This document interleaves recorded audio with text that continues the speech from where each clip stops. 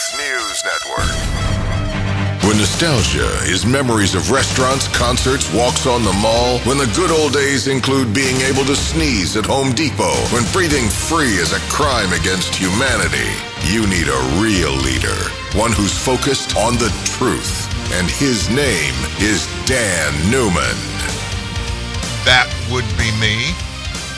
And I am so glad you are here today, along with me and a bunch of other folks, and I hope you had an amazing weekend. I really hate that the weekend really got spoiled for a whole bunch of people yesterday. This thing that happened up in Wisconsin is just absolutely insane.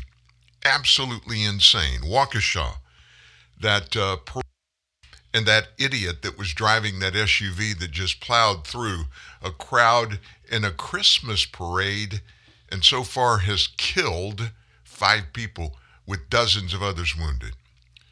So let me give you the latest just minutes ago. This is from CBS News about the Waukesha incident. We're going to begin, though, with a community that is stunned by violence by what should have been a very festive occasion, the annual holiday parade in Waukesha, Wisconsin. Video from bystanders shows a red SUV speeding past the participants, narrowly missing a little girl before plowing into a crowd farther down the road. Now, the vehicle's rampage left at least 5 people dead and more than 40 others were hurt here, including children.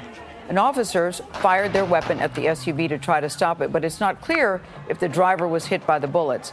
Now, this all happened along a multiple block stretch of Main Street in Waukesha, and that's where Nancy Chen is now. Nancy, this video, I have to say, is terrifying. We understand now that police have a person of interest in custody. Good morning to you. What can you tell us?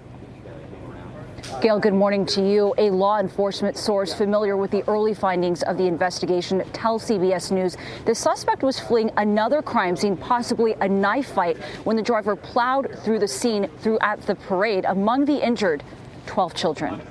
The holiday parade in Waukesha turned from celebration to horror in an instant. The woman who shot this video from her apartment patio says she saw the red SUV hit at least 3 people, running over 2 of them. One of the 2 got up, the other one did not for quite some time. It kept going all the way down the block to People's Park, the stoplight, and continued straight through it. At one point, it narrowly missed hitting a small child as it tore through the parade route. Stunned bystanders hurried to help the injured. We got about 10 to 15 people down in the street. We also got multiple critical packages. The vehicle struck more than 20 individuals. Some of the individuals were children, and there were some fatalities as a result of this incident. This video shows the SUV as it sped past spectators watching the parade. And all of a sudden, I just heard a really loud bang, and I saw a red blur. Sarah Saldivar was at the parade with her 2 young children. Then I just saw little girls flying through the air. You just saw multiple bodies thrown through the road, and you saw like the lawn chairs and the blankets. The SUV appeared to smash through more barricades as it sped away. Police eventually recovered the vehicle, and they say they have 1 person of interest in custody. My heart goes out to those who were witness to these events. My heart goes out to those who lost a loved one tonight. I want to thank all those who sprang into action tonight to provide help and comfort to those who were injured. And many in the parade were dance, cheer, and band members from local schools. Classes are canceled here today, and the district says it's bringing in extra counselors for students and staff. Gail.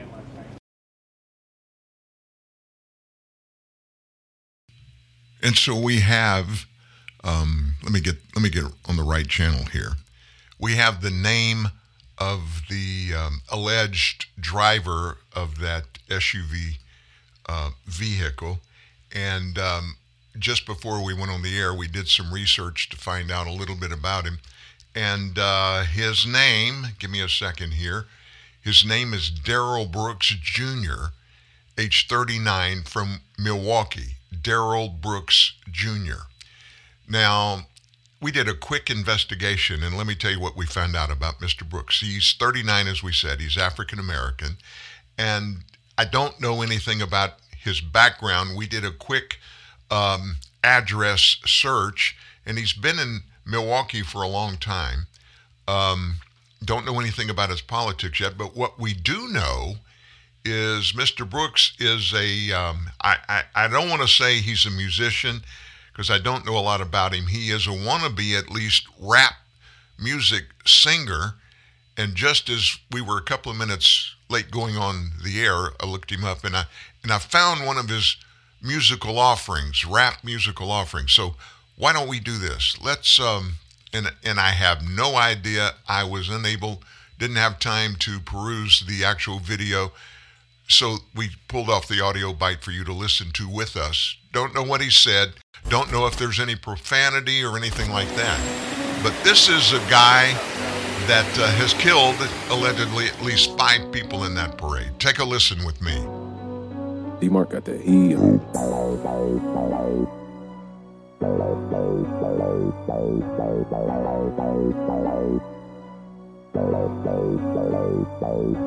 I just got a load worth about a half a ticket. 30 in the blicker when I'm out here chasing chicken. Was observant to the game when I used to play the benches. Now I swipe Da Vinci, got him looking at me different. I can't miss him, yeah. AR with extension, yeah. Venom when I kiss him, yeah. Kidnap you and misses, yeah. Work all in the kitchen, damn. Money by the ceiling fan. Shorty wanna take a chance, I'ma need a cash advance. Only fuck with real gritters, and I've been around gorillas ever since a little nigga fucking on my babysitter. Put some prices on the nigga, you know they gon' come and get you. You see how them hollows did him, now he look like Tyson hit him. I was in the slums, any weather, I was still trapping, sliding on the pussy early morning. Bitch, you still lacking, caught him in the mall, had to tuck it in my heel figure. You know I got still with him. Okey-doke. I apologize for the obscenity there. Again, we did not have time to edit or even listen to that video. I just thought it was appropriate that we could get at least a little glimpse into somebody. And this just blows my mind. If you saw any of the video, that streaking SUV he was driving right through the middle of a parade, and he came from behind, people that were actually in the parade did not know he was coming, and he just plowed over people. 5 people so far killed, confirmed dead, and at least another 30 or so were injured. This is just insane, folks. This doesn't happen in the United States of America. Maybe in a third world country, maybe in a torn apart Middle Eastern country or in Southeast Asia, war-torn countries, never in the United States of America. And what the heck is going on? What's the big deal about Wisconsin, folks? I mean, we had the Kyle Rittenhouse trial. We're going to get into a bit of that. It was insane and still is. You would think that a unanimous verdict on 5 counts by a mixed jury, everybody would say, well, facts prevailed. The rule of law prevailed. Not so much. Maybe this incident that happened yesterday in Waukesha, not far from Kenosha, as a matter of fact, maybe the two are tied together. I will bet you, when all the dust settles, we'll find out that there is a connection. Maybe a political one, but I believe there is a connection. So the Catholic Archdiocese of Milwaukee has issued a statement on that parade tragedy, calling the incident horrible, requesting prayers for victims. Our prayers are with the people who have been injured and killed during the tragic incident in Waukesha. That's a statement from the Archdiocesan Communications Director, Sandra Peterson. Among the injured are one of our Catholic priests, as well as multiple parishioners and Waukesha Catholic school children. The incident led to the deaths of 5. More than 40 others were injured. Local officials said this guy, they just named him just probably 10 minutes ago, as well as the vehicle in question, have been taken into custody. But they declined to provide the identity initially. As we told you, we gave you the name and let you listen to a little bit of his 4-letter word rap music offering. Police Chief Dan Thompson said that as the SUV broke through barricades, a police officer fired his gun in an effort to stop the vehicle. Thompson said no bystanders were injured. He did not know whether the driver was hit by the officer's bullets. What took place in Waukesha today is sickening. I have every confidence that those responsible will be brought to justice. That's Attorney General Josh Call. So we'll keep our eyes on it, folks. Just a horrible thing to happen. I mean, you especially don't give any thought to something like this happening in the holiday season. This is Thanksgiving week. Kids are supposed to be out of school and being excited about spending a week. The one thing when I was growing up that I thought I really liked about Thanksgiving, besides the obvious, you get a week off of school. And that was back in the old days where you really did get a week. Now, pretty much, most schools are just closed Thursday and Fridays. Nevertheless, that was the beginning of probably my favorite time of year. I love the holiday season. I do. Starting, I guess, with Halloween and then rolling right into November, which brings Thanksgiving. And then just a few weeks later, we get the Christmas season. A lot of out-of-school holidays, a lot of family things, time, and all kind of fun things. Just a great time of my life. Just imagine how many people in this small town, 76,000 residents, how many people's lives are changed forever. The obvious 5, their lives were snuffed out in one moment. But their families, the community, there are probably thousands of people whose lives were changed permanently in an instant. Who do you think left their house yesterday going downtown for this parade? They gave one little thought to not coming home at all. I'm not trying to scare anybody. I'm just trying to point out some of the obvious things that we just take for granted. We take life, we take today, we take to tomorrow. We're tempted to always take them for granted. We don't think about the minutia of a day. It's just another thing. The alarm goes off early in the morning, you jump up and bam, you're right at it, whatever your day is going to look like. We never think about that may be our last day on the planet. We seldom think about coming home that afternoon and that spouse or that child that we got ready to go to school or get up and go to work that day, that they might not come home this afternoon. And I guess what it tells me, and what all of these folks up in Wisconsin are dealing with today, is we need to be thankful for the time that we have, that we've had, and understand that there is no guarantee that we're going to get a tomorrow on planet Earth. We don't have the control of that. There are powers around us that do. And obviously, one of those individuals decided to take it upon himself to take some people out. This is the United States of America. This should not happen here. It should not happen on our watch. But it's happening, folks. It's happening. There are so many different tragedies and travesties. I mean, the T words rolled in together. You could almost sit here with an open microphone all day long every day and give instances, specific instances of bad things happening to really good people. And of course, the obvious things, the questions that we all ask. Why? There are parents of 5 kids. I believe that's the number of children that were taken down in this travesty. Think about their holiday seasons going forward. They'll never be the same. They'll never be the same. So we have a lot of other things to visit about this morning. During the show, we're going to get some more details about this thing that happened.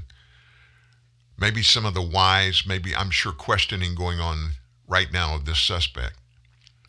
And then we're going to also go back and revisit the Rittenhouse debacle that still goes on and on and on. And let me just tell you this, going forward, I'll mention this again before this show is over. We're preparing a blockbuster story to publish tomorrow morning at truthnewsnet.org. And it's not about the Rittenhouse case.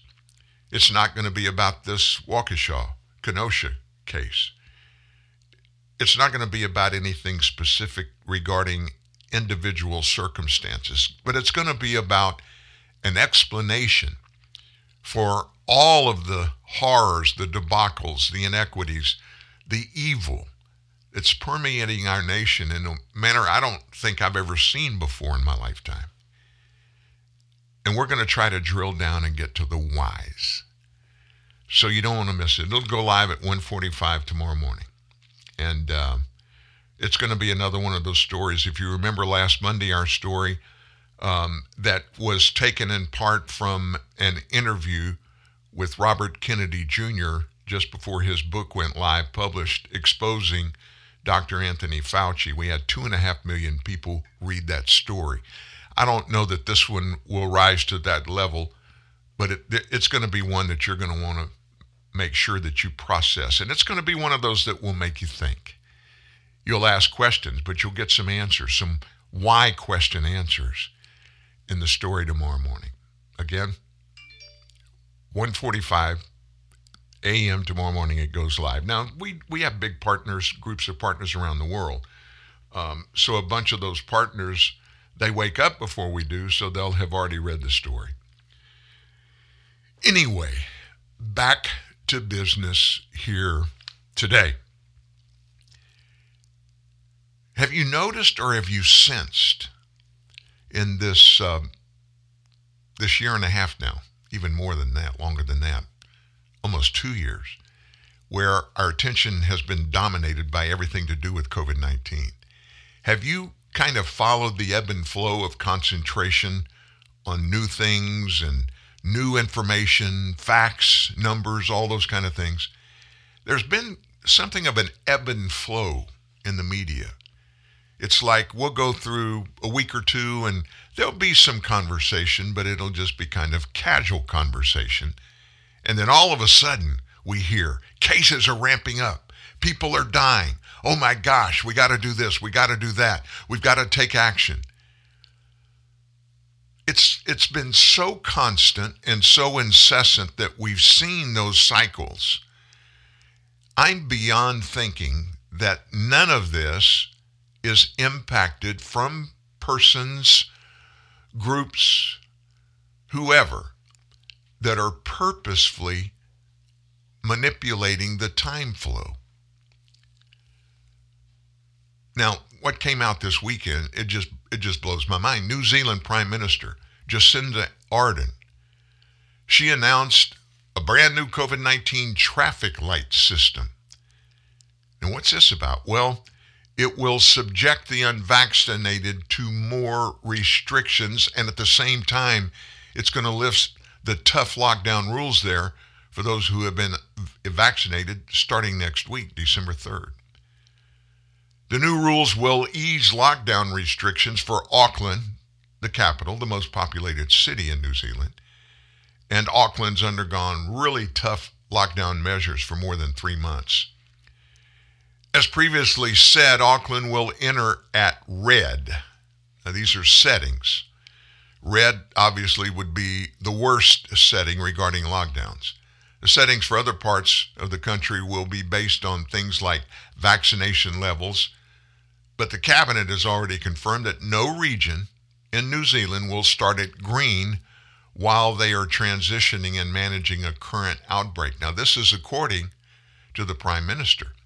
A vaccinated person will still be required to wear a mask on flights and in public transport like taxis, retail and public venues that are under the orange level.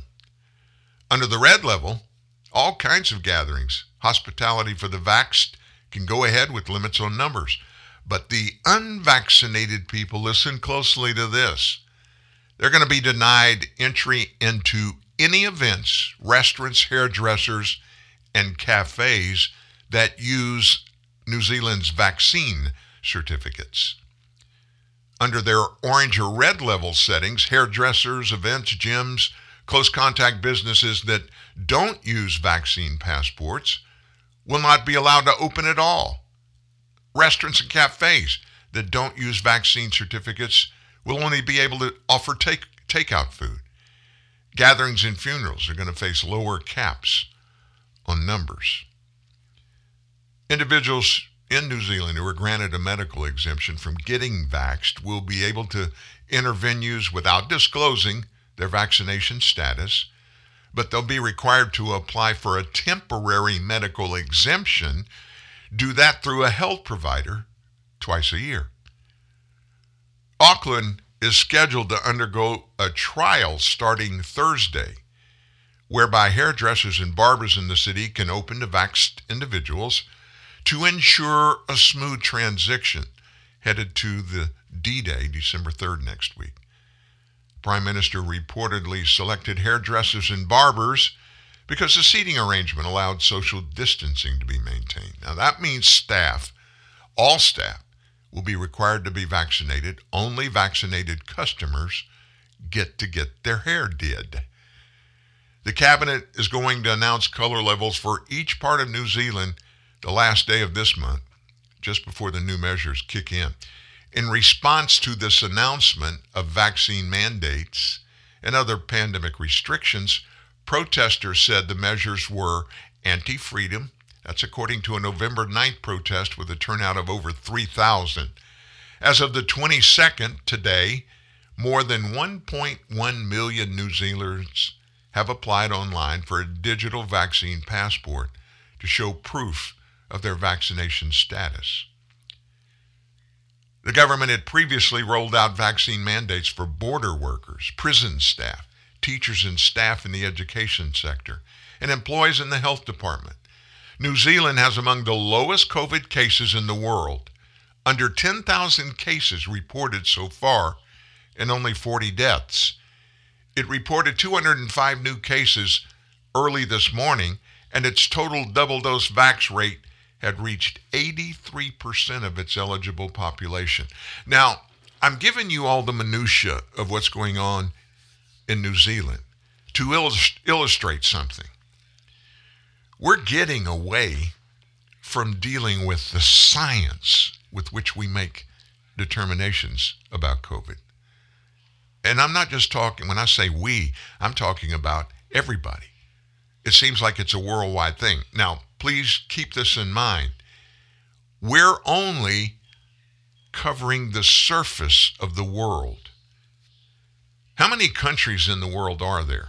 It depends on who you speak to and at what time of the month and what month of the year. But they're somewhere pretty much always between 192 and 200. What do you hear? Do you hear news and information regarding COVID-19 from 200 different sources? No. We hear about a few in Europe, a few in Asia, a few in South and Central America. Maybe once in a while we hear something coming from our neighbors to the north. But on the most part, I would say it's less than a dozen nations do we here in the U.S. get COVID-19 related news about. Why do you think that is? You want me to tell you truthfully what's going on? When you put the context, what's happening regarding all things COVID, the scientific part of it. You know that thing we've been told from the beginning, you've got to follow the science, follow the science. If we do that, we find very few places on the planet, very few that are actually being barbarically locked down with these egregious measures, not coming from science or scientists, but coming from political entities. You know where in the world COVID-19 is happening in the smallest percentages with the least horrors in sicknesses, serious sicknesses, and deaths? What continent would you think that would be? Africa. Now, why is that? Is COVID not there? No, COVID's there. Is it not as bad as it is in a bunch of other places? Well, here's the answer to that question, and listen closely. We can't answer that question because we're not getting truthful information out of the purveyors of information. Folks, if you put in context Here at just the United States of America, if you put in context the stuff that we've been told that we have to listen to, the science, but they won't give us the science. They give us a representation or an explanation that they have, they being who? The purveyors of information, the media. We don't get news in America anymore. We don't get information in America anymore. Now, everything we get, everything we hear, everything we read, everything we see, we're told it's factual information. But then when we dig in and we find things that just don't quite line up and we begin to ask questions, we're not getting from those purveyors of information. We're not getting plausible answers to our questions, aren't we? Basically, what we're told to do is you can't do that. You can't be an anti-vaxxer. You can't think there's something that's not truthful coming out about COVID-19 from the CDC and Dr. Anthony Fauci and the FDA. And if you think we're not telling you the truth, there's something wrong with you. It seems like every day another major medical professional steps forward and says, I've had enough. We're not getting the facts. We're not getting the right kind of medical treatment options. We're being told things that we must do, and there is no must do in anyone's authority that is telling us that. And it starts with the way they treat you. Do you remember back at the very beginning of the pandemic when you went to one of the critical care places, what they told you if you had the symptoms?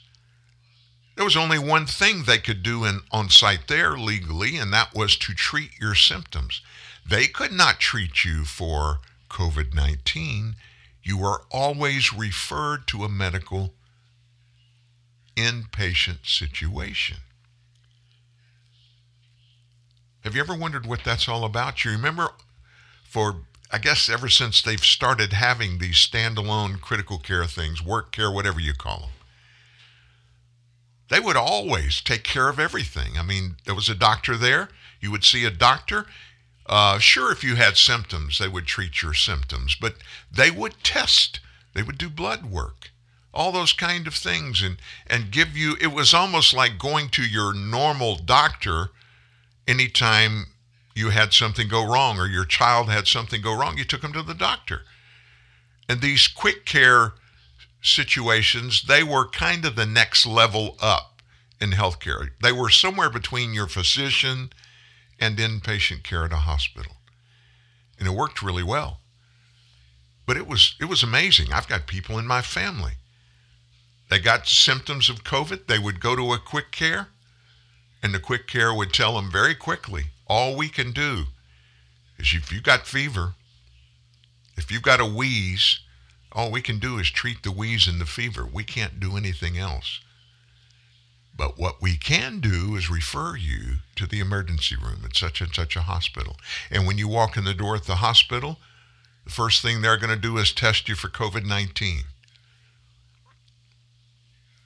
It just seemed to go downhill. What do I want to say? The integrity of our healthcare system in the United States, where we could always trust what we were being told by physicians.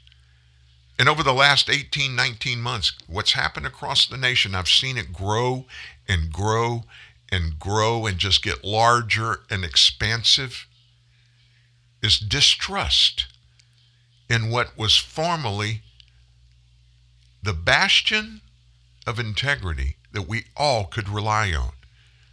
What was that? The United States of America healthcare system. Best on earth. I don't even think we're in the top 20 right now. Politics has taken over our healthcare system. And some of the most knowledgeable people in healthcare that I know personally, and I know personally because I've been in the healthcare industry at a national level for 28 years. Some of those people are afraid to even speak their minds because they're being lambasted by the media, local and national, whenever they come out and say something that they know is factual. It's almost like this election scam thing from 2020. Just because I said the word scam thing and election in the same line, I'm automatically branded a MAGA person. Because anybody that thinks there was some improprieties that happened in the 2020 election that need to be investigated, you're immediately thrown into a bucket of deplorables that CNN and MSNBC, New York Times, Washington Post, they all borrowed that basket, Hillary's basket of deplorables, and they just throw us all in their basket. Now, don't listen to what these people say. Careers of some of the greatest, smartest people in healthcare have been obliterated, destroyed by the likes of Dr. Anthony Fauci and his minions in the media. Tell me, raise your right hand and swear an oath and say, I promise to tell you the truth, Dan. I'm going to ask you a question. Was there any wrongdoing anywhere in the United States in the November election in 2020 that could have, may have changed the results in election results? Think about the answer. It depends on who you answer it to. If you answer me, you're fine. But if you're somewhere else, and if you're, say, a person in your community that has some status, socially, politically maybe, or you're just well thought of, and you even give an inkling of questioning in your mind about the results of the 2020 election, you're immediately branded a heretic.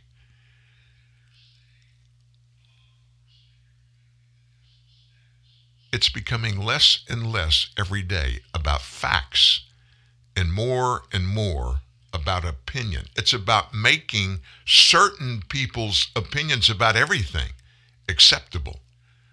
And others that don't fall into that category, every bit of opinion that those people give is immediately, just because they're in that basket, they've been shoved down in that 2021 basket of deplorables.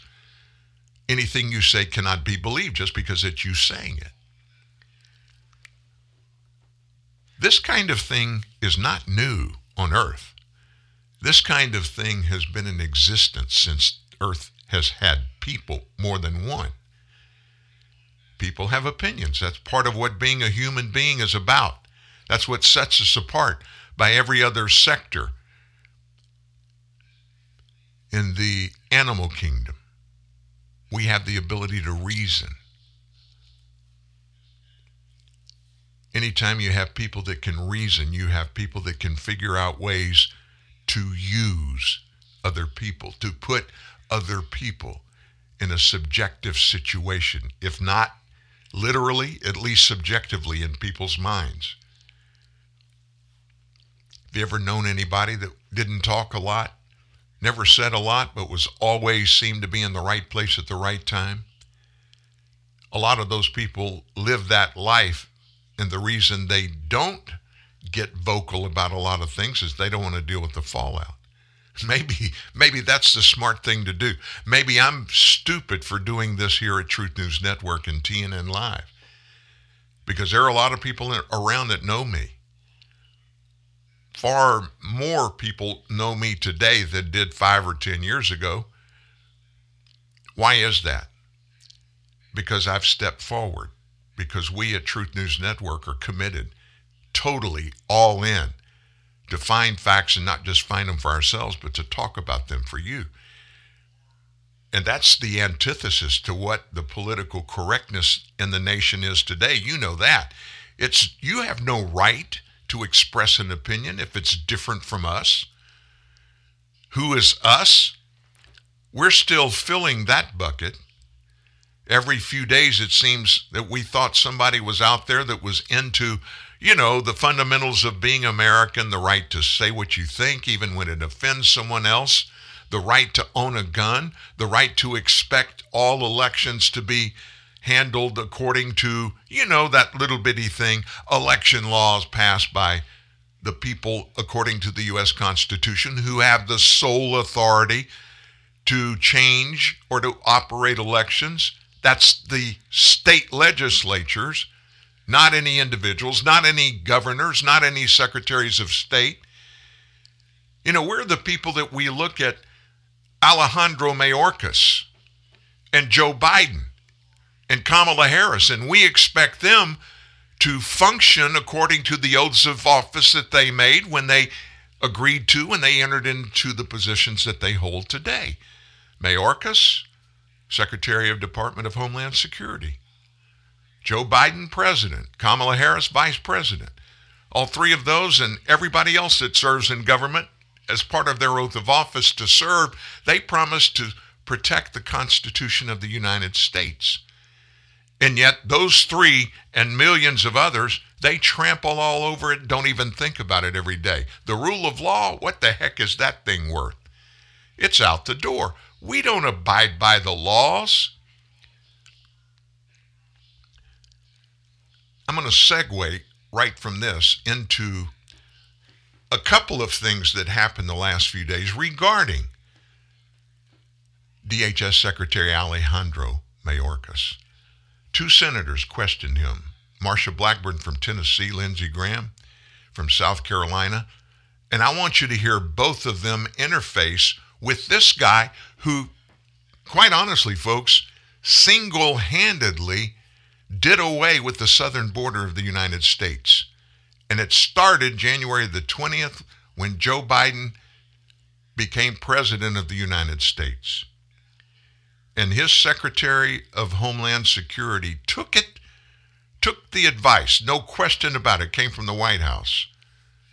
Stop deporting these illegals that cross the southern border. Find ways to keep them here. And that, for anybody and everybody, including a president and a vice president and a DHS secretary, is illegal to do. Listen to Senator Marsha Blackburn questioning Mayorkas. Are you familiar with the name Robin Pachero? I am not. Okay. Pascal Gaspar Andres. I am not. Or Gaspar Andres. Or Juan Carlos Morales Pedraza.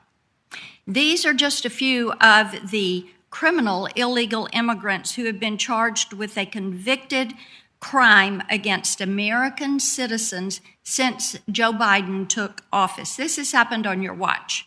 Pachero was charged with a hit and run. It left a father of two dead. The Andres were charged with stabbing a man to death. Juan Carlos Morales Pedraza he pled guilty to coercing a minor to engage in sex. So this administration's radical immigration policies are endangering Americans and costing some of them their lives.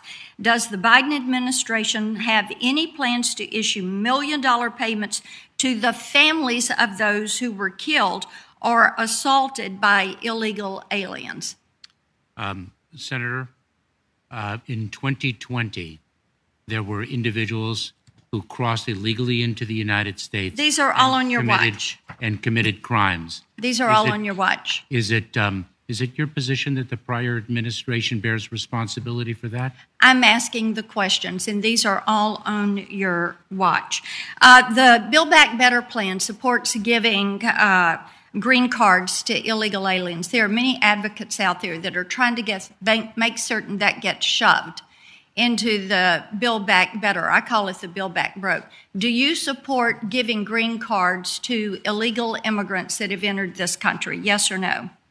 Senator, I believe in immigration reform and legislation that provides a path to citizenship to those who meet certain criteria. So you would support illegal immigrants having a path to citizenship and getting a green card when we have Americans that are out of work. Let me ask you this, yes or no? Have you ever visited the White House? Have I visited the White House? Yes. Have you ever visited the White House? Yes. So you're aware there is a fence around the entire perimeter of the White House to prevent unauthorized individuals from entering the White House, correct? Yes. And U.S. taxpayers are also funding a $500,000 fence around President Biden's Rehoboth Beach house, correct? I'm not aware. And your department is overseeing this construction. You should be aware of that. President Biden obviously likes walls when they protect him. So can you explain to me why a wall is effective and necessary at the White House and the Biden Beach House, but is not necessary at the southern border? Yes, I can. May I have that opportunity? It's up to the chairman. My time has expired. You may complete the answer to the question. There are thousands of miles along the southern border, and I agree with what then Senator McCain presented, which was there are different solutions for the border because of its tremendous expanse, the great diversity in the terrain that it must cover, and therefore the key to border security is fundamentally advanced technology. That is the most effective means, because we're not going to construct a border wall on the ragged and jagged cliffs in certain parts of the border. And if I may, respectfully, Mr. Chairman, because I did not have a chance to answer any of the other questions, let me just respectfully submit that I disagree with almost everything that was articulated in the questions posed to me that I did not have a chance to respond to. Let me just point a couple of things out there. I think the most obvious thing was he doesn't like to answer the questions the way they're asked, and most of those are just simple yes or no questions, trying to get somebody on the record and be able to make decisions based upon the facts that appear in testimony. Mayorkas is a very educated, very well-educated attorney. But fundamentally, if you go back and tear apart the answers that he gave, first of all, he acknowledged, I don't believe in supporting the rule of law. The rule of law says that laws are made duly only in the United States by the legislative body of the people at the federal level, the United States House of Representatives and the U.S. Senate, and only then if the bills that those two chambers pass end up on a president's desk to be signed into law. Once they're signed into law, they have to be enforced according to the United States Constitution. And what department of the government bears that responsibility? The executive branch. The executive branch, headed by Joe Biden, the executive branch holds the very obvious particular segment of the government that's charged with doing that. That, of course, is the Department of Justice. All those people answer to the president. Alejandro Mayorkas answers to the president. The president of the United States, along with all those people in the DOJ, they all pledge in their oath of office before they go to work. They will support the United States Constitution. Guess what the U.S. Constitution is full of?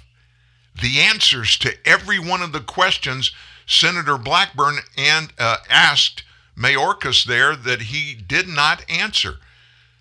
She asked him about enforcing immigration laws. And he plainly responded, I'm for allowing people that come here under certain terms and conditions a pathway to citizenship. He does not have constitutional authority to even make that statement. The travesty is, he's not only making that statement, he's operating the Department of Homeland Security, and by operating it in contravention of the laws that he swore to uphold, 2 million illegals in a year on his watch, because of his ignoring those laws, have allowed 2 million people to come across the border. Those are the ones we know about. The gotaways, we don't know that number. It could be more. Now, she named a few people that have been killed since Joe Biden was president by some illegals that had horrible criminal records. They weren't stopped. The process of vetting immigration and those who come into the country has just been obliterated and ignored by Alejandro Mayorkas. So what does it all boil up to, Dan? When the final numbers and stuff come out, what's it come up to? Texas alone, 2 years. 2 years in the state of Texas. I don't have the year numbers, probably 3-4 years ago. In 2 years, 600,000 Texans suffered at the hands of felony crimes committed against them by illegals. 2 years, 600,000 felony cases.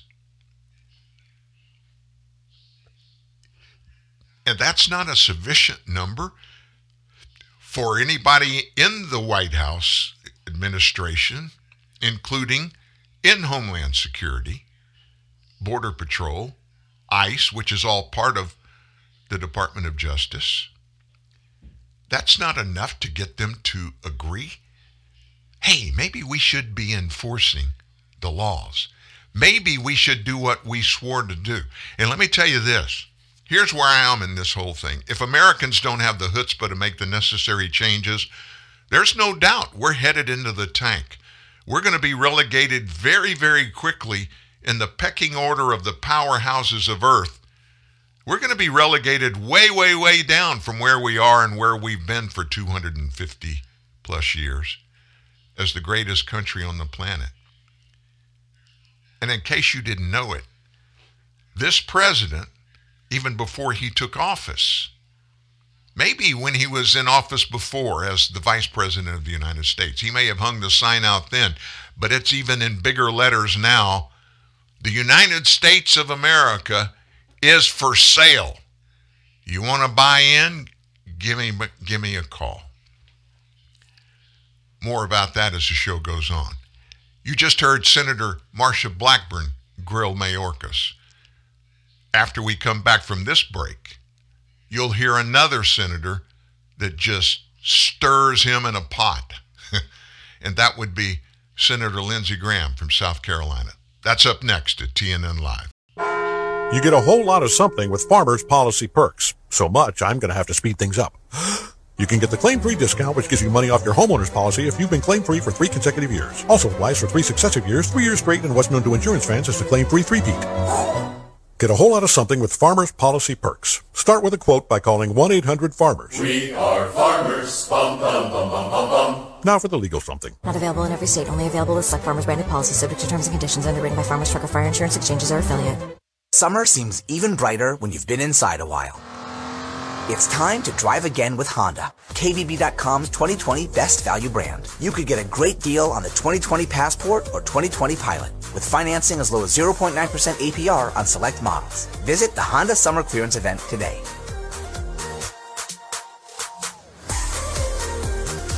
For well-qualified buyers, see dealer for financing details based on 2020 brand image source from Kelley Blue Book. Visit KBB.com for more information. And now, Mr. Robert Goulet reads from The Writings of Bart, the collected after-school blackboard writings of young Bart Simpson. Mr. Goulet. I will not trade pants with others. I will not do that thing with my tongue. I will not Xerox my butt. A burp is not an answer. I will not pledge allegiance to Bart. I will not eat things for money. I will not bring sheep to class. I will not instigate revolution. My name is not Dr. Death. To experience all of Bart's blackboard writings, watch every classic episode of The Simpsons. I will not call the principal Spudhead. The Simpsons, now 5 times a week.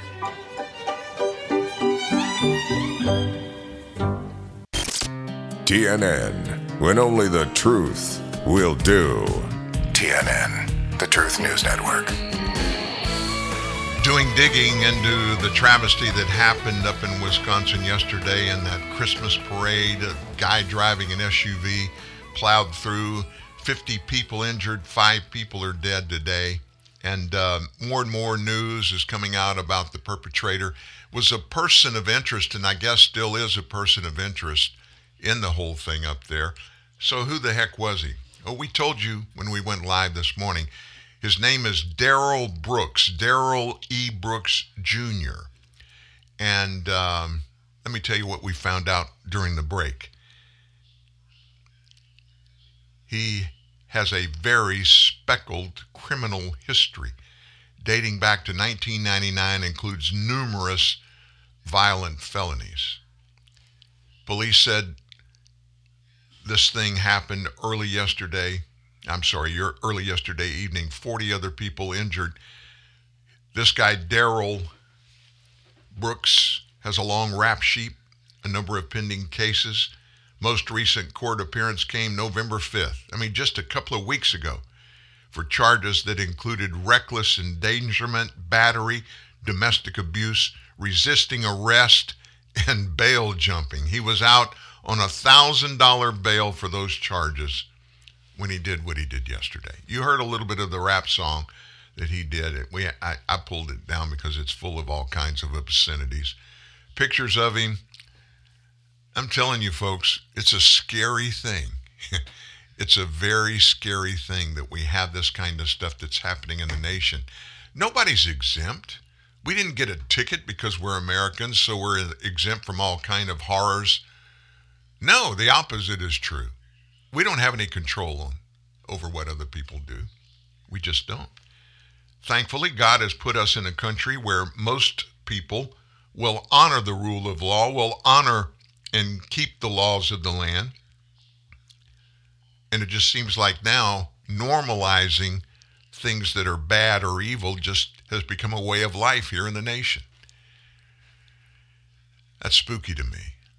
I just don't get it. I don't understand it. And we're going to go back to Congress on Friday, Senate hearing. Alejandro Mayorkas, you heard him being questioned by Senator Marsha Blackburn from Tennessee, Lindsey Graham, Firebrand from South Carolina, former federal prosecuting attorney, and he weighed into Mayorkas regarding the Afghanistan issues that happened in September. Was Afghanistan a successful withdrawal? Senator, the evacuation that the Department of Defense and the Department of State led was historic in evacuating so many individuals. Of those that are evacuated, how many of them were vetted before they got on the plane? Senator, it is our policy to vet. That's a simple question. How many of them were vetted before they got on the plane? Out of Afghanistan? Yeah. Cannot speak to that, but it is our policy. Okay. So you can't tell us how many people were vetted before they got on the plane to come to America? Oh, I'm sorry. If you're speaking of the plane to come to America, let me, if I may, Senator, explain the process. Because we, working with our allies... Okay, here's a question. Very simple. Those that got on the plane...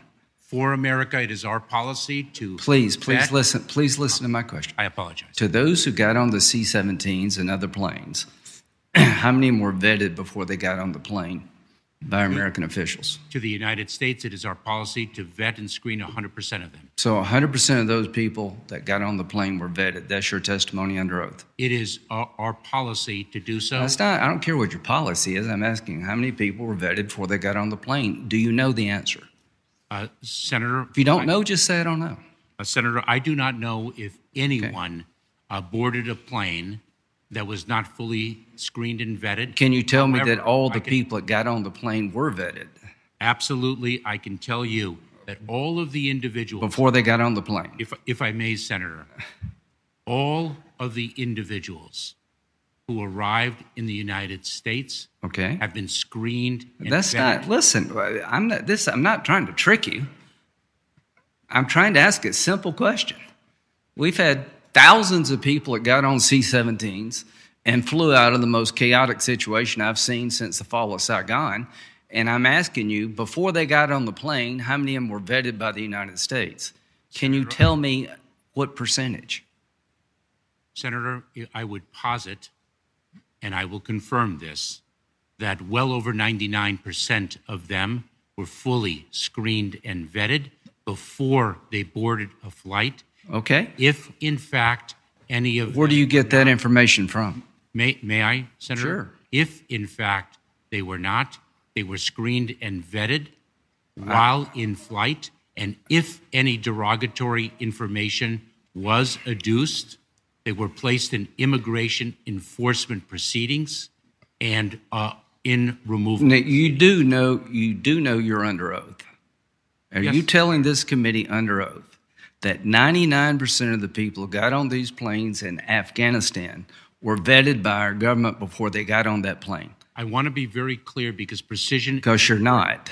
No. Senator, if I may, you are asking me about planes from transit countries, the third countries... I'm talking about people who got on the plane in to the Kabul United Airport. States. No, I can't speak to that. Well, that's okay, good. Just imagine if you had an employee that worked for you and you were over them and they answered in their job directly to you or some other manager in your company, but you were indirectly over them because maybe you were a senior manager and you got those kind of answers to questions, especially when people's lives are in the balance for the answers to those questions, as they obviously are. Anytime anybody questions Alejandro Mayorkas, the Secretary of the Department of Homeland Security, everything going on at our southern border, and oh, by the way, he's involved directly with the State Department on everything that happened from the quote-unquote immigrants coming from Afghanistan. Folks, on his watch, more than 1 million illegals have just been waved on in, coming from who knows where around the country. Last number I heard, 169 countries have sent illegals that we have caught on their way in. 169 different countries, yet we're told, still to this day, by the folks in the Biden administration, that the reason for what's happening at the southern border is because of all the egregious conditions for those poor Central Americans. There are only 4 countries in Central America, the upper part of Central America, where these immigrants were supposed to be coming from. But the ones that we get when we find them and vet them and find what their nation of origin is, 169 different countries. Every horrible foreign country, every country that was a source for anything to happen regarding terrorism in any terrorist attacks anywhere on planet Earth, not just here in the United States, every one of those countries, we have illegals in our country today that got here because of the swinging door that's put at our southern border by Joe Biden and his Secretary of Homeland Security. Does that not bother you? Does that not trouble you to the point of where you demand that something's got to be done? I mean, come on now. I'm just a regular citizen. I'm just like most of you. I demand that something be done. And the only way that we can get our demands to be responded to is in the voting booth. I'm sorry, that's the only thing we can do. And then, as we're finding out now, just because we vote one way or the other, doesn't mean it's going to work out that way. It just doesn't happen. It just does not happen. Wow. And then there's this Rittenhouse thing. It won't go away. It just will not go away. And the top of the heap from the left, and when I say the top of the heap, I'm not talking about just politicians. I'm not talking about people that are just in entertainment from Hollywood. I'm talking about all the way from the top to the bottom. Members of the Democrat Party, politically, are lining up to denigrate the findings of that trial and the results that came from the jury last Friday. Maxine Waters. Oh my gosh. Mad Maxine, I call her. Yesterday on MSNBC's Alex Witt reports, Max decried Rittenhouse's acquittal of murder and other charges after he shot and killed 2 men, injured a third. Witt asked Maxine, as you well know, a couple of courtroom cases have grabbed national attention the last few weeks. Let's start with your thoughts on the acquittal of Kyle Rittenhouse. What goes through your mind? Well, Aunt Maxine, she weighed in on the judge's behavior first. Well, you know, I was absolutely disappointed in the judge, she said. He demonstrated from the very beginning he was on the side of the defendant. The business of not letting the jury decide on the gun issue, whether or not he was too young to have had a gun, he took that into himself. Now let me stop right there. He didn't have a thing to do with the answer to those questions. It's a little thing called the law. The gun was legal. And it wasn't based upon a determination made by the judge or any attorney or even the jury. It was based on the letter of the law. He wasn't too young to have that gun. And that wasn't the judge's opinion. It was based on the law. But that doesn't matter to these people, folks. What matters is the political perspective that they have, and they want us to share. She continued, it was unusual for him to allow this defendant to be able to select who the final jurors were going to be. He was absolutely outrageous in the way that he conducted himself. Everybody saw that. Well, everybody didn't see that. I didn't see it. I watched. And she continued, he was absolutely outrageous in the way that he conducted himself. Everybody saw that. He was the talk of the country, the way that he conducted himself. He was brazen. He was bold. He was on the side of the defendant, and I don't think justice has been served. Wow. She serves a district in Los Angeles, primary African American group. And that's the best that they can send to D.C. to represent them.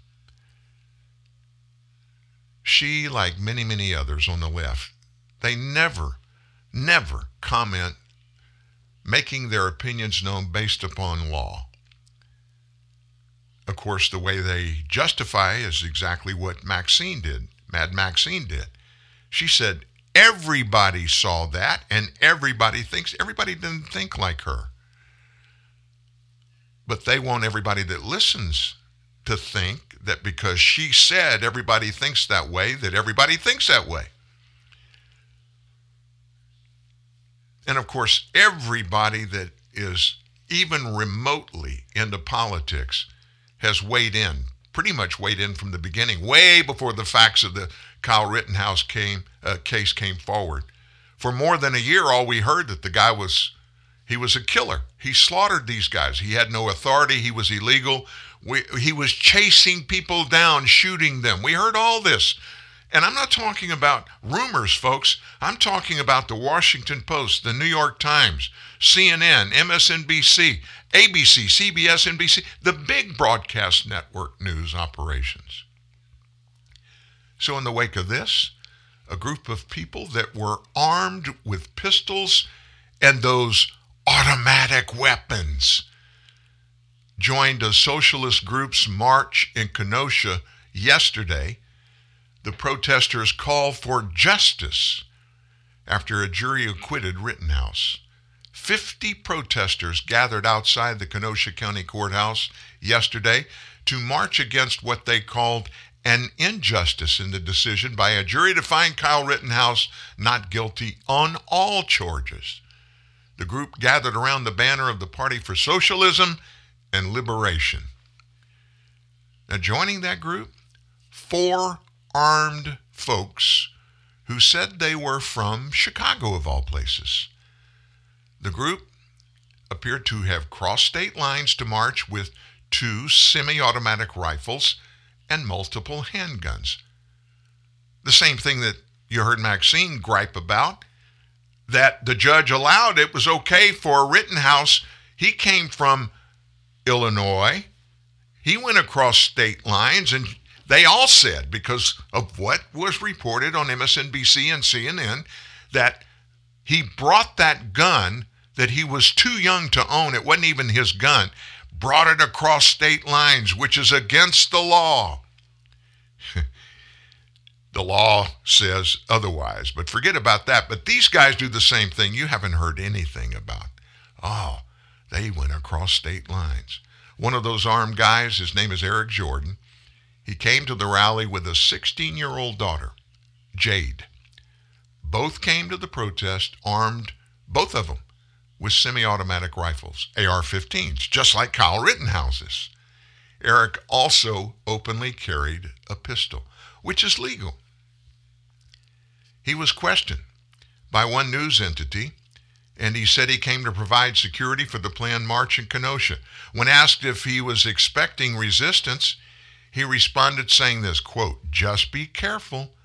We need everyone to get home safe." And he's a veteran, he said. His daughter, Jade, she expressed disappointment in the not guilty verdicts handed down to Rittenhouse on Friday. "I was disappointed at the very least," she said. "That means he can still legally be able to get a gun." Both of their rifles displayed orange empty chamber indicators to show they didn't have a round chambered in the rifles.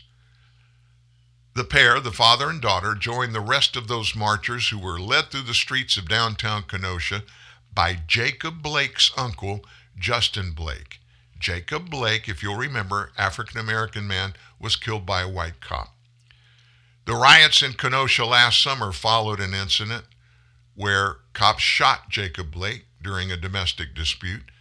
The shooting didn't kill Jacob, but he is permanently paralyzed. Prosecutors didn't even file charges against the officers involved in the incident. The two cases are nothing in them is similar, other than that somebody got shot. Now, be honest with me. Listen to what I'm about to ask you. Did you not think for a year? Now, remember, this thing with Rittenhouse happened in 2020. A year ago, August, a year plus. Did you not think from the news coverage back then, and then all of the news coverage leading up to the trial several weeks ago, did you not think that Kyle Rittenhouse was a white supremacist and that he shot and killed 2 African-American men and wounded 1 other? Didn't you just assume that? Did you ever hear CNN or MSNBC when they were reporting about the Rittenhouse thing until the trial started? But before the trial, did you ever hear them say anything about the race of those 3 men that Rittenhouse shot? Did you ever hear that? No. Why? Because they didn't feed into the narrative. They needed to fuel the fire of rebellion and revolution and, anti-white this and anti-white that. And telling the fact that a white man shot 3 white people, and further telling that white man was not chasing the people that he shot. One of the men, all 3, by the way, had criminal histories. One of them, mental histories, had just gotten out of a mental institute. They don't ever tell you anything about that. Mad Maxine, she didn't mention anything about that. One of the guys testified. He testified that he was pointing his weapon at Kyle when Kyle shot him. Nobody talked about that. No news person even mentioned that.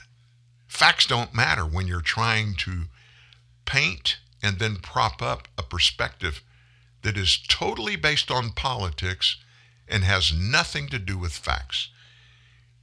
The gun wasn't his. He didn't cross state lines with the gun in the first place. It was already in Wisconsin.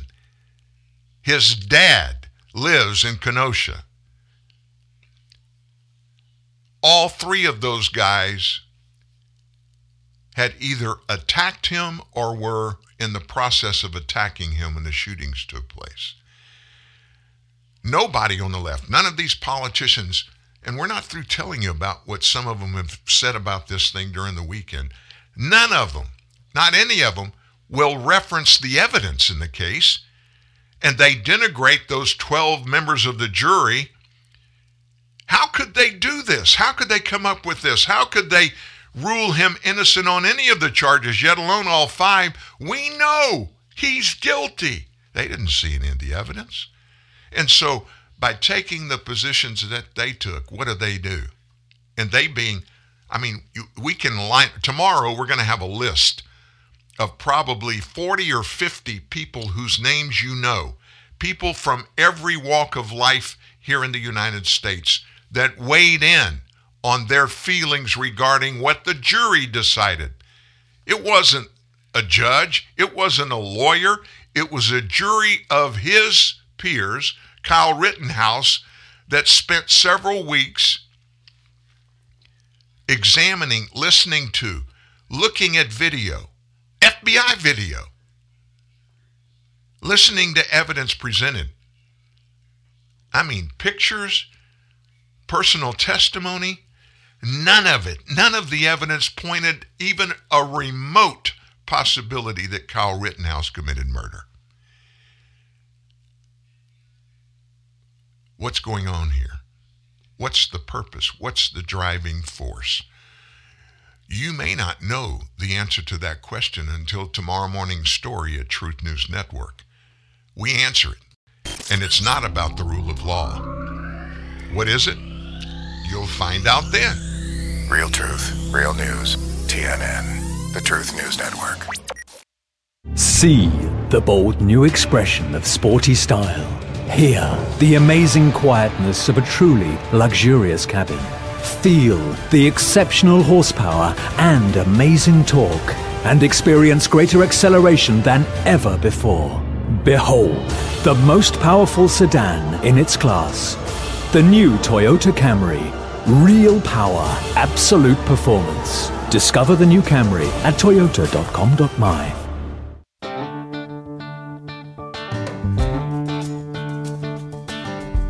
Long live the courageous, the tenacious, the ones who push forward and give back.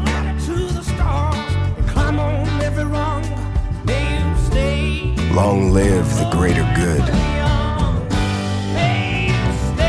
the helping hand, those who fall and get back up. And long live the truck with the strength to overcome, the will to outwork,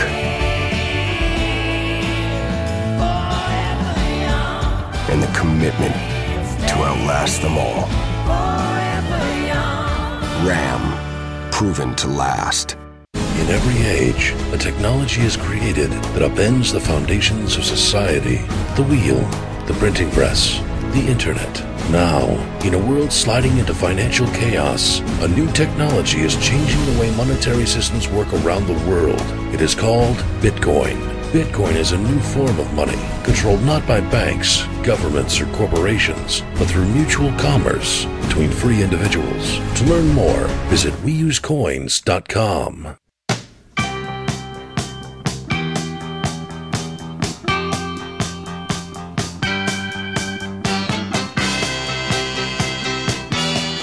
Yeah, this thing with Kyle Rittenhouse and what happened, it just won't go away, and I don't think it'll ever go away, and it's because there's too much that people that want to use in the Rittenhouse case for whatever purposes they may have, they're not going to let it die because they see it as fodder. Now, what are you talking about, Dan? Let me just tell you this. CNN, in the big scheme of news media, cable media, and that's what all of those that are not part of the three big broadcast entities, ABC, CBS, and NBC News, they're classified as cable. Maybe not cable because they're on satellite or whatever, but they're not broadcast entities. Consumers have to get it either from a cable network or they have to be able to get it via satellite. Those entities are constantly trying to find ways to make their operations relevant to American people. And of course, the first at doing that was Ted Turner, way back. You remember when he owned WTBS, and he's the one that founded CNN out of Atlanta.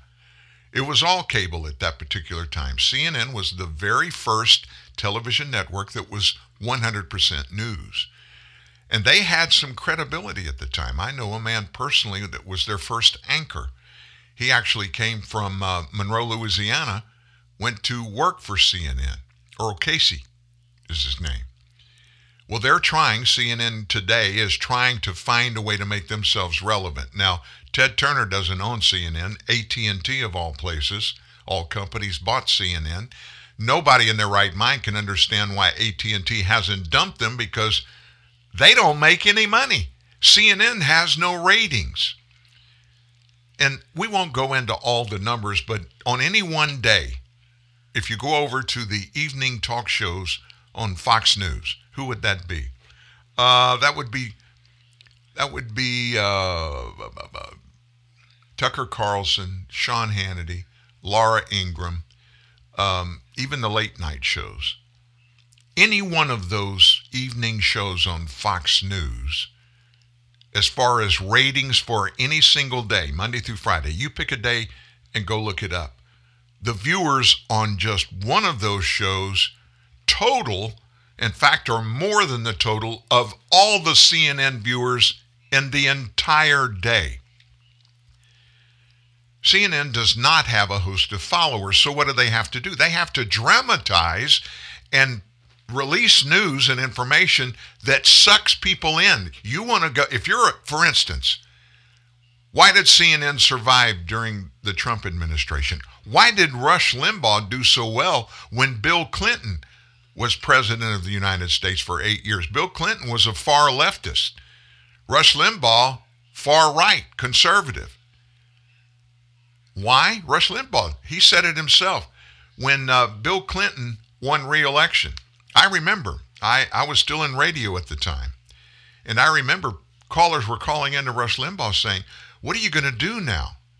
Clinton won again. You're not going to have anything to talk about. And Limbaugh said it's exactly opposite of that. People don't want to listen to the attaboys. They want to listen to the horrible things that old Bubba did when he was in the White House. You know, doing a staffer in the Oval Office. I mean, literally, that's big news. That's what people, mob rule, are wanting to look at and listen to. And he was right. CNN has only survived through the last 4 years because of Donald Trump. Every day, wall to wall, all they did was negative. Most of it was not truthful. MSNBC took the lead there. And CNN is doing it again now. They followed up on the Rittenhouse not guilty verdict. They led over the weekend in their news lineup with an opinion editorial from a guy named John Blake. And listen to this. In the editorial, I'm going to give you some of the details of it in just a second, but he made a statement. There is nothing more frightening in America today than an angry white man. Putting it as a lead on the front page with a photo of the acquitted Kyle Rittenhouse, it basically lumped the 18-year-old with men like Jacob Chansley, a.k.a. the QAnon shaman, and the white supremacists who were in the Unite the Right rally in Charlottesville. That's basically what he did. Though Blake admitted the vast majority of white men are no menace to society, he cited the numerous left-wing men who wallowed tear gas and braved rubber bullets while marching with demonstrators during last year's protest over the murder of George Floyd. In the middle of all of that, he asserted the time has come to put a certain character trait on trial. Quote, a vision of white masculinity that allows some white men to feel as if they can rule and brutalize without consequence. This angry white man has been a major character throughout U.S. history, he lamented. He gave the country slavery, the slaughter of Native Americans, and Jim Crow laws. His anger also helped fuel the January 6th insurrection at the Capitol. It's this angry white man, not the black or brown man you see approaching on the street at night, who poses the most dangerous threat to democracy in America. So lest people accuse him of racism, which is exactly what I was about to say, he admitted his statement condemning white men so broadly was a sweeping claim, while maintaining that the rise of angry white men, fueled in part by Trump, has led to a spike in political violence. His number one example, this just happened. Representative Paul Gosar, who's a Republican from Arizona, shared a cartoon in which he kills socialist Representative Alexandria Ocasio-Cortez of New York with a sword. Though Blake acknowledged the 2017 attack in which a Bernie Sanders supporter tried to assassinate Republican members of Congress, and our friend from New Orleans, Steve Scalise, still and will for the rest of his life be minus a kidney and he'll limp. In spite of all that, Blake believes that too many white conservatives fantasize about killing their opponents. Now, this is nuts. This is nuts. But this is a major television network allowing an editorial alleging all of this to come out. Blake further feared in his op-ed that the conservative-leaning Supreme Court could make gun ownership more legal throughout the United States, which would therefore encourage vigilante justice, kind of like what America witnessed during the post-Civil War Reconstruction. He cited the January 6th riot on Capitol Hill as a sequel to those violent years. You know, there was so much gun violence January 6th. I mean, we had dozens and dozens of black people killed by white sycophants, right? There was one gunshot. One person died, and it was a white woman, and she was killed by a black man. That's a story for another day, but that's a fact. In his op-ed talking about this thing he just mentioned, he said that period was called Reconstruction. It was destroyed primarily by the violence of white men who used terrorist and vigilante groups like the KKK to assassinate elected officials, prevent blacks from voting, and overthrow state government, Blake said. What he fails, and what other quote-unquote historians fail to say, the KKK came from the South. Oh my gosh, those evil Southerners, they're down there, a bunch of skinheads. They're pro-Trump. They're all KKK, racist. The KKK was established by not just a few Democrats, by the Democrat Party. By the Democrat Party. The KKK has always espoused and supported Democrat politics. But you know, you can't put labels on anybody unless, of course, you're a Democrat, a leftist. And if you're in the media, oh my gosh, if you have any power and you agree to assault the political enemies of far left-leaning politicians and news media outlets, you're a hero. You're one of us. Blake said the January 6th insurrection wasn't unprecedented. In many ways, he said it was a sequel. He was citing an 1898 case in Wilmington, North Carolina, where white supremacists killed members of the multiracial local government. Blake did not so much as even acknowledge how the wave of angry far-left activists, black and white, burned their way across the U.S. in 2020, destroying businesses, homes, and neighborhoods. Blake concludes his op-ed with a warning that Rittenhouse and other cases point to a frightening future. This is what the future looks like.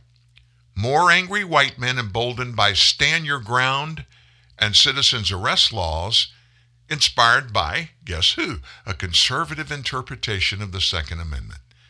Forget about the United States Supreme Court that has on numerous cases that have come before the court, even when it had a Democrat majority, folks, numerous times. The right to own and bear arms, part of the Second Amendment, has been confirmed and reconfirmed and reconfirmed, but it's evil, angry white men, according to this guy. Speaking on MSNBC, NAACP President and CEO Derek Johnson even went as far as to say that the Rittenhouse acquittal was worse than the acquittal for those who killed Emmett Till. This was worse than the Emmett Till trial. That was worse than so many trials where we know for a fact individuals committed murder and yet they were not brought to justice, Johnson said. It's unfortunate, but this is America. And then, of course, the arbiter of everything to do with racism, Colin Kaepernick, a has-been NFL quarterback. He's black. He was adopted and raised by a white family that gave him the best of everything. Kaepernick's latest, quote, "We just witnessed a system built on white supremacy validate the terroristic acts of a white supremacist. This only further validates the need to abolish our current system. White supremacy cannot be reformed." And I'll add this. So Colin Kaepernick said it, so let it be done. It's got to be factual. And then Bubba Wallace. Bubba Wallace. You know Bubba? Let the boy be black and it would have been life. Hell, he would have had his life taken before the BS trial. Sad. Bubba Wallace said that. So it's got to be, I don't know who the heck Bubba Wallace is. I don't have a clue. And it's not just the cable networks like CNN and MSNBC, folks. CBS yesterday. CBS. Face the Nation. That's their big Sunday show. Reporter Mark Strassman falsely claimed Kyle Rittenhouse crossed state lines armed for battle. He went to see his daddy. The gun was there. Yesterday, the CBS program featured a news package on that ruling that came out Friday. Oh, my gosh. My gosh. You know the history of all that. Anyway, Strassman reported on all of the events that led up to the riots, including the police shooting of Jacob Blake. And then regarding Rittenhouse, Strassman described him as having been drove in from Illinois armed for battle. Lots to unpack here, he said. This country's ongoing moment of racial reckoning, vigilantism, and self-defense claims from armed people who deputize themselves. Strassman's description was despite court testimony and police interviews, you know, firsthand witnesses, video from the FBI, all that kind of stuff. Forget about all that. Didn't fit our narrative, so we'll just feed our narrative and keep the uproar and the divisiveness going on racial grounds only. He said that a Smith & Wesson M&P 15 rifle he used was already in Wisconsin prior to his trip across state lines. The trial revealed the rifle was purchased by 19-year-old Dominic David Black, who had kept the weapon in Wisconsin for Rittenhouse. So it was already there. Police charged Dominic Black, the guy that bought the gun, with 2 felony counts of intentionally giving firearms to a minor. But Rittenhouse faced no charges for possessing a weapon at the time. Other outlets have often misconstrued the events in Kenosha, frequently referencing his crossing state lines from where he lived in Illinois to Wisconsin. In addition to that, several media pundits and Democrat politicians have labeled Rittenhouse a white supremacist, including then-president candidate Joe Biden in 2020. You just can't make this stuff up, folks. You just can't make this stuff up. President of the United States, when he was campaigning, he was throwing out an attack against Donald Trump for Donald Trump's very obvious support of white supremacy. I mean, Trump did it over and over and over again. How do we know that? Joe Biden claimed it, still does. White supremacist. Biden lies continually, still to this day, about what Trump said regarding the white supremacists, the real ones that were there, that were one of 3 groups that appeared in the Charlottesville thing.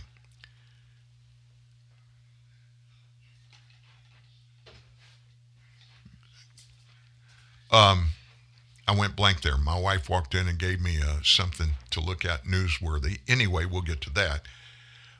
Charlottesville, if you'll remember, there were 3 groups that were there. And 2 of the groups were there legally. What do I mean legally? Anybody can go to a parade or whatever, right? I'm talking about to go and demonstrate. In Charlottesville, if you want to do it legally, you have to get a permit. 2 of them did. One that was supporting the action, one was against it. The 3rd group, guess who the 3rd group was? White supremacists that marched. Biden claims that Trump came out and said that the white supremacists were really good people. He said it publicly. We all heard it. We played it here for you dozens of times through the last years, over and over and over again. Trump said, quote, there were people, very good people on both sides at that Charlottesville demonstration. That lit the fuse. They don't tell you there were 3 groups and that there were 2 that were there legally. One of them was keeping that statue. The other one was, no, we don't want the statue. What Trump was referencing, there were 2 groups there, and in both of those groups, there were really good people. They just had differing opinions. He didn't even speak about the white supremacist side. But that didn't fit. That didn't play into this whole thing. It just didn't do it. What Marianne just brought to me was, who is Bubba Wallace, the guy that the NAACP president was talking about? He is a professional stock car racing driver.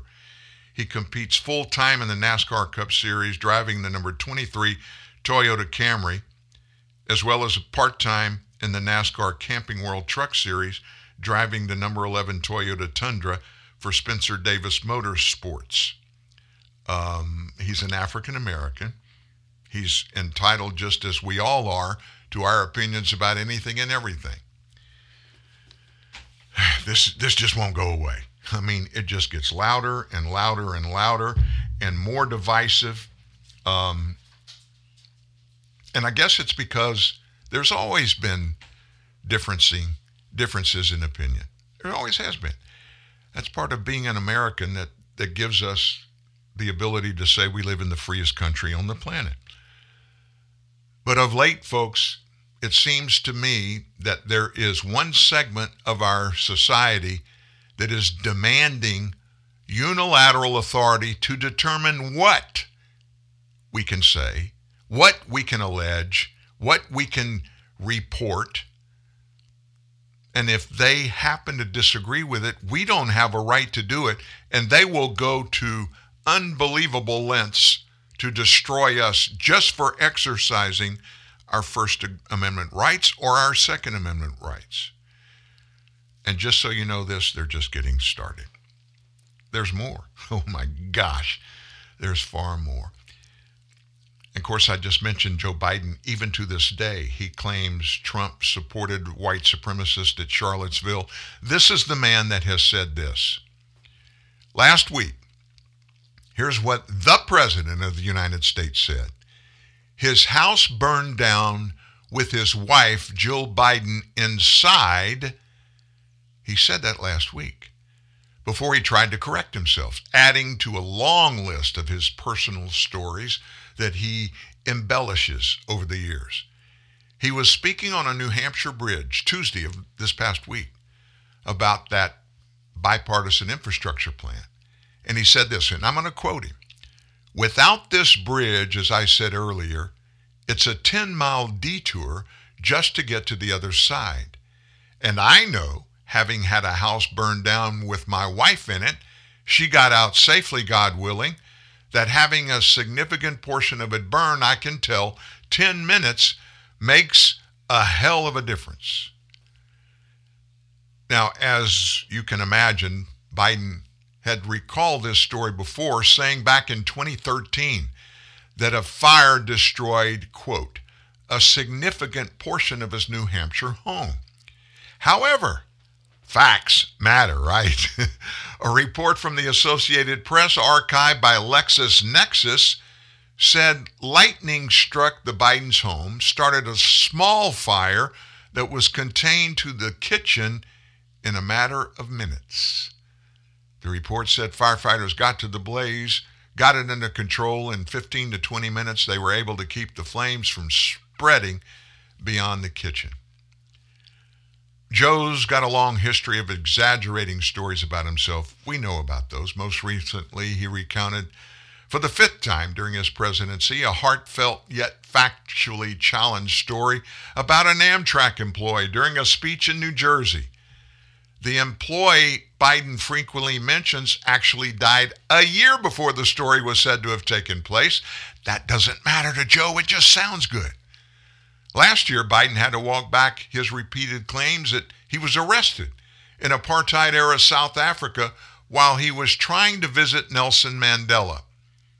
He later admitted he was not arrested, but was stopped by authorities. In 2019, he told a crowd of college students a story about a Navy captain in Afghanistan that was later debunked by, of all places, the Washington Post, who they are in the tank for Joe Biden. In 2013, he said he heard the gunshots of an Amish schoolhouse shooting kill 5 students while he was playing golf nearby in Pennsylvania back in 2006. The Washington Times poured cold water on that claim, reporting that no golf course in the area had any record of ever hosting Joe Biden. In 2008, Biden said his helicopter in Afghanistan was forced down by al-Qaeda insurgents on the superhighway of terror.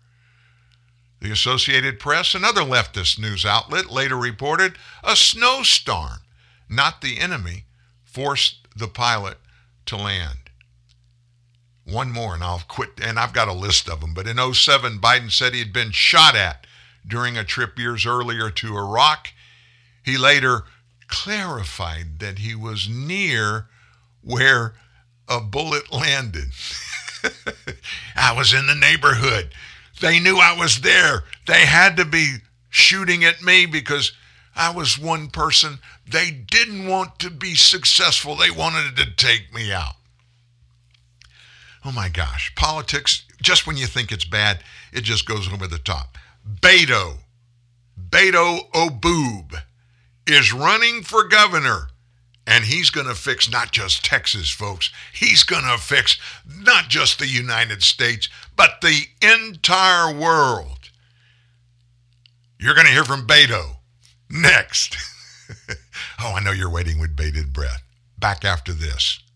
Me and Beto. What up, y'all? It's DJ Envy, and I'm teaming up with Turtle Wax this summer to make sure your rides are clean, shiny, protected, and even disinfected. Because whether you're hitting the streets or heading out on the highway to the beach, Turtle Wax will make sure your vehicle is looking, smelling, and feeling amazing. Turtle Wax is the only brand that I trust with my fleet of supercars. And y'all know how many cars I keep in my garage, right? Check out TurtleWax.com to learn more, and be sure to buy now at TurtleWax.com or anywhere you shop for car care. Dunkin' is putting a whole new spin on pumpkin at Dunkin' with our new Pumpkin Cream Cold Brew. Smooth, bold cold brew topped with velvety pumpkin cream cold foam made with cinnamon and nutmeg spices. And there's more pumpkin for you to love, like the delicious fall classic, our Pumpkin Spice Signature Latte. Rich espresso topped with whipped cream, caramel drizzle, and cinnamon sugar. That's how we pumpkin at Dunkin'. Sip into the fall season with the new Pumpkin Cream Cold Brew or Pumpkin Spice Signature Latte. America runs on Dunkin'. Price and participation may vary. Limited time offer. Exclusions apply. Here's good news. Even with high unemployment, there's still a need for hundreds of thousands of cybersecurity professionals in the U.S. right now. And My Computer Career is training people to help meet the demand. No IT experience? No problem. Take the free career evaluation today at mycomputercareer.edu. Start your new life as an IT pro in as little as 4 months. Grants covering up to 53% of the cost are available to those who qualify. It's not rocket science. It's mycomputercareer.edu. Few things bring as much joy as the delicious taste of Coca-Cola. Like your first time camping or falling in love on a blind date. And now, our new Coke bottles are sip-sized and made from 100% recycled materials. So every bottle can live on to create more memories. That's endlessly refreshing. Coca-Cola. Bottles are made from 100% recycled materials excluding cap and label. Enjoy the great taste of Coca-Cola in a new sip-sized bottle that's made of 100% recycled materials. The Speaker of the House lies. The media swear to it. The President of the Senate obstructs. The media are all over the place, but totally divorced from the truth. So let's get back to navigating this Stygian river with, again, Dan Newman. Somebody tell me, where's the Stygian River? Stygian, Stygian River. Boy, Pete Moss, he does some great stuff, our show intros and our bumps here. He's a very great guy, longtime friend of mine. We were in radio together many years ago. He was a stud in a morning show in the old K-Rock in Shreveport, Louisiana. I worked with him at Keel News, and then he moved to Chicago. Got a great voice. You hear him all over all kinds of national commercials and promotions, but he's a flaming conservative. So just because of that, he's a good guy. Add to that the fact he's a friend of mine, it makes him even better, right? Stygian River. Let me know if you know what that means. Dan@truthnewsnet.org. Dan@truthnewsnet.org. And by the way, during the break, Marianne brought in that thing about Bubba Baker being a NASCAR driver, African-American. He's the one that weighed in on the Kyle Rittenhouse case that it had to be racist. The jury did that simply because he wasn't black. If Kyle Rittenhouse had been black, according to Bubba Baker, he would have gotten a life sentence. One opinion. And that comes from a guy, and Mike Stevens, one of our buddies down in Texas, notified me during the break, reminded me Bubba Baker was the black man. Remember when he joined NASCAR? He did the fake, somebody tied a noose in his car garage. And it went viral nationally. NASCAR.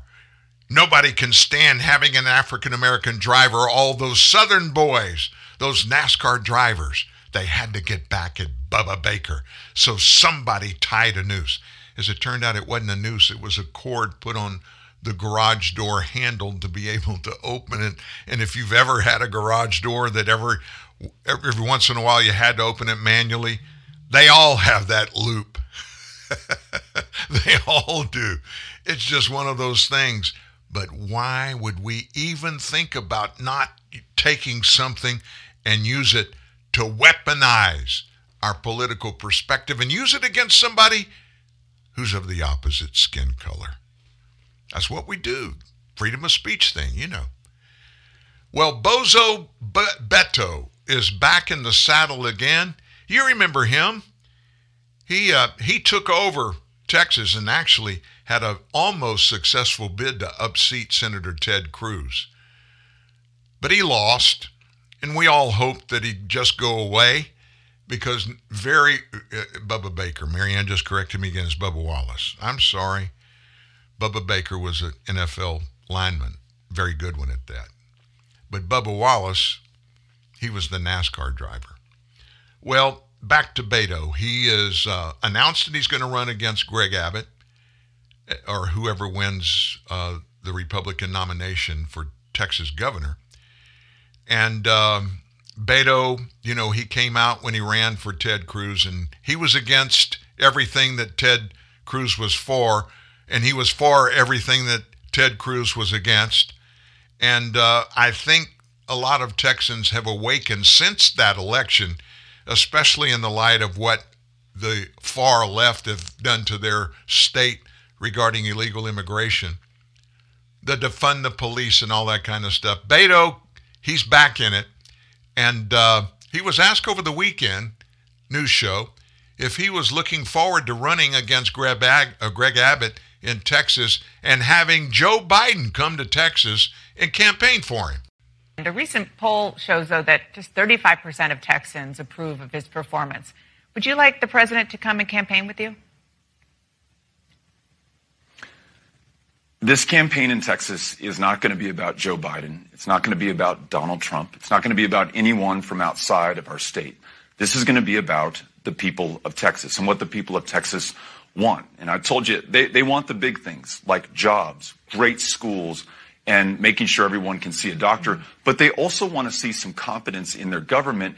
We had an electricity grid failure here in this state this year though we are the energy capital of North America, millions without power, hundreds who unfortunately died during that disaster, and even afterwards, our governor has done nothing to protect this electricity grid, and you're seeing electricity and natural gas prices continue to increase in Texas as ratepayers pay for the damage done by this governor. People in this state want change, and they're focused on what's happening here in Texas, not on what's going on in the rest of the country. Does that mean that you would prefer that he not come, based on what you just said? It means that I'm focused on Texas and on my fellow Texans. Those are the people most important to me. There's no politician, there's no other person from outside of this state who can help to change the course of this election for better or for worse. And that's why I'm traveling to every part of this state, making sure that no one is written off and no one is taken for granted, and that we keep the focus on Texas. Beto O'Rourke, he's put right out there and tell us what you think about President Joe Biden. And of course, he evaded answering the question. He's not a politician. Beto isn't, but he's a wannabe politician. Maybe he's caught on. Don't answer the question. Don't ever answer any question that might make you look bad with someone else in your particular political party, because at some point you may need their support. And of course, right now I can imagine Beto wanted to say, hell no, I'm not going to have him come campaign for me. Oh my gosh. Newt Gingrich, you know him, the former Speaker of the House in the Clinton administration. He has brought up and is kind of harping on the concerns over the criminal illegal immigrants that have come into the U.S. this summer. And he wrote a story, an editorial for the Washington Times, that some of those entering the U.S. illegally have gang connections, including members of the famous MS-13 El Salvadorian gang.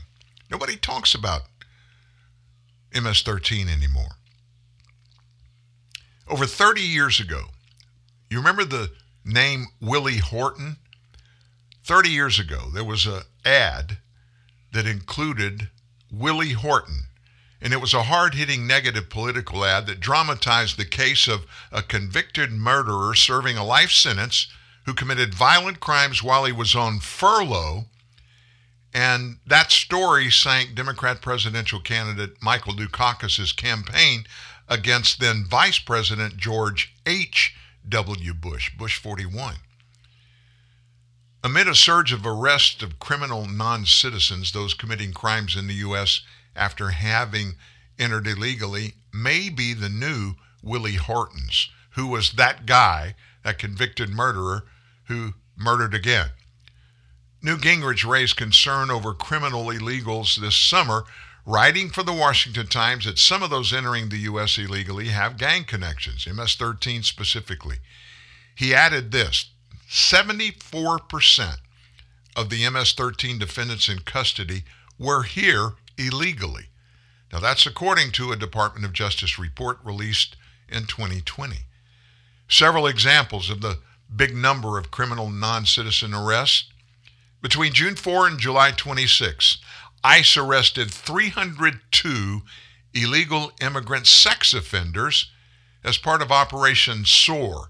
SOAR stands for Sex Offender Arrest and Removal.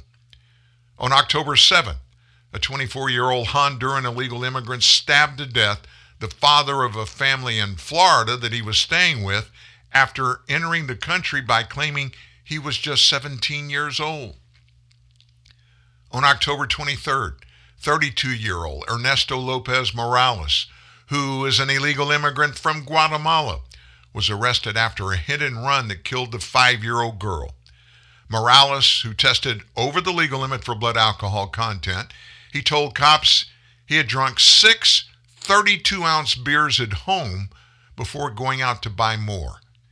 He admitted to driving without his headlights on, fleeing the scene of the crash because he had neither insurance nor a driver's license. In March, 13 people were killed in a highway crash when 25 were crammed into a Ford Expedition and it was struck by a tractor-trailer. 10 of the 13 who died were Mexican citizens. Another SUV with 19 people in it entered the U.S. through the same hole in the border fence and caught fire. Everybody got out. They were arrested by Border Patrol. On October 13th, a 35-year-old man from the Democratic Republic of the Congo, Fiston Noy, allegedly raped a woman on a Philadelphia train in front of other passengers. He entered the U.S. legally in 2012 on a student visa, but it was terminated in 2015 when he was no longer a student. In 2017, he pled guilty to a sexual abuse misdemeanor in Washington, D.C., was sentenced to 120 days in prison, 9 months probation. Noy was placed in immigration detention in January of 2018, but he wasn't deported after an immigration judge in March of 2019 withheld his removal following a Board of Immigration Appeals finding that his misdemeanor sex offense was not a serious crime that would make him ineligible for such protection. Yeah. Then he went on and raped that woman on the train in front of passengers. Another, illegal immigrant Edgar Antonio Gutierrez Martinez, arrested October 4th for felony convictions for first-degree child rape and incest. In June, Bruno Sanchez de Jesus, a 20-year-old who overstayed a 90-day waiver of his visa 2 years ago after he arrived in the U.S. from Portugal via Cape Verde, was charged with 2 counts of rape after allegedly sexually assaulting an 18-year-old woman on a Martha's Vineyard ferry. Let me just sum up. I'm done talking about this mess, but let me just sum it up. We live in the United States of America. Greatest country on the planet. I still feel that way. We've got our problems. We have our issues. And hopefully we're en masse agreeing to fix those problems. And it starts, folks, by doing the things that we know not only that we can do, but that we should do. Call me stupid, but I don't think we should have to beg those who are elected to serve us, those who take the oath of office to actually serve us, to do what they have promised to do and what they are supposed to do legally, which is enforce the freaking laws of the United States. You don't like the laws? Guess what? We have a very simple process in place that's been there for 260 years. If the laws are not good, don't serve their purpose. If they're egregious, if they're illegal, file a lawsuit against the federal government. Let it work its way up to the Supreme Court. That's the process. They will step in if something is illegal, a process, a law. They'll step in and say you can't do that.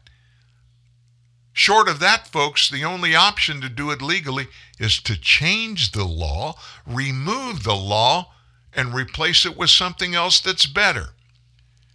That process is called the legislative process, and according to the United States Constitution, that process is handled solely by the United States Congress. But we have people like, you heard him in 2 interviews there, 2 testimony segments from the U.S. Senate. You heard him talk, tell his story, tell his method. Has nothing to do with the rule of law, and he's an attorney. He's been a federal prosecutor. He's an attorney. He knows the law. He knows the rule of law. He knows the process. He swore an oath to do it, yet every day he thumbs his nose at the American people. So let me ask you this. We're going to take our last break.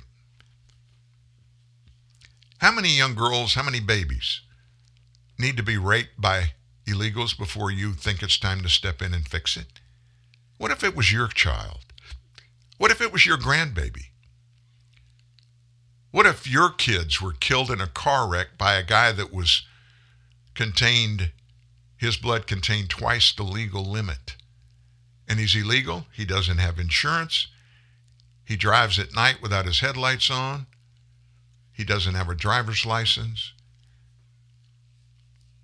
And the reason your babies were killed or raped was because somebody in politics made the unilateral decision saying, that's okay.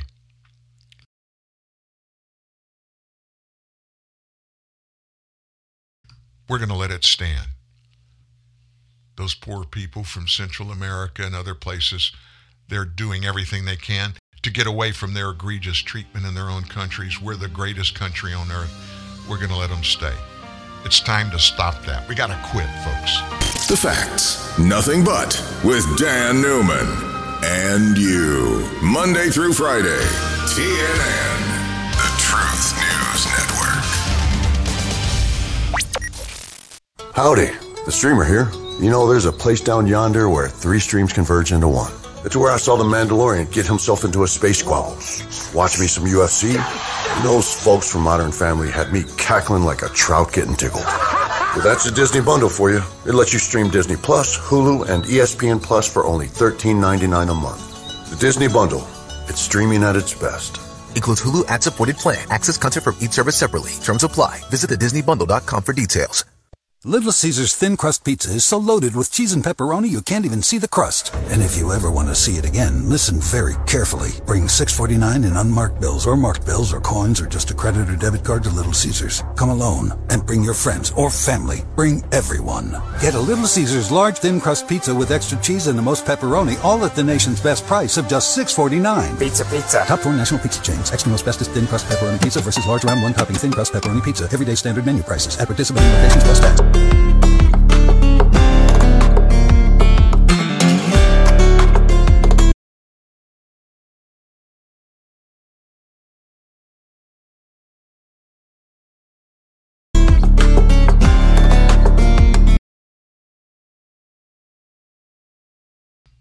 Technical difficulties. I'm so sorry, folks.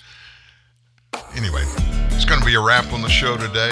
Don't forget tomorrow, our story and expose on exactly what's going on that is not only allowing but is perpetuating all this craziness we're living through. Have a good one. We'll see you then.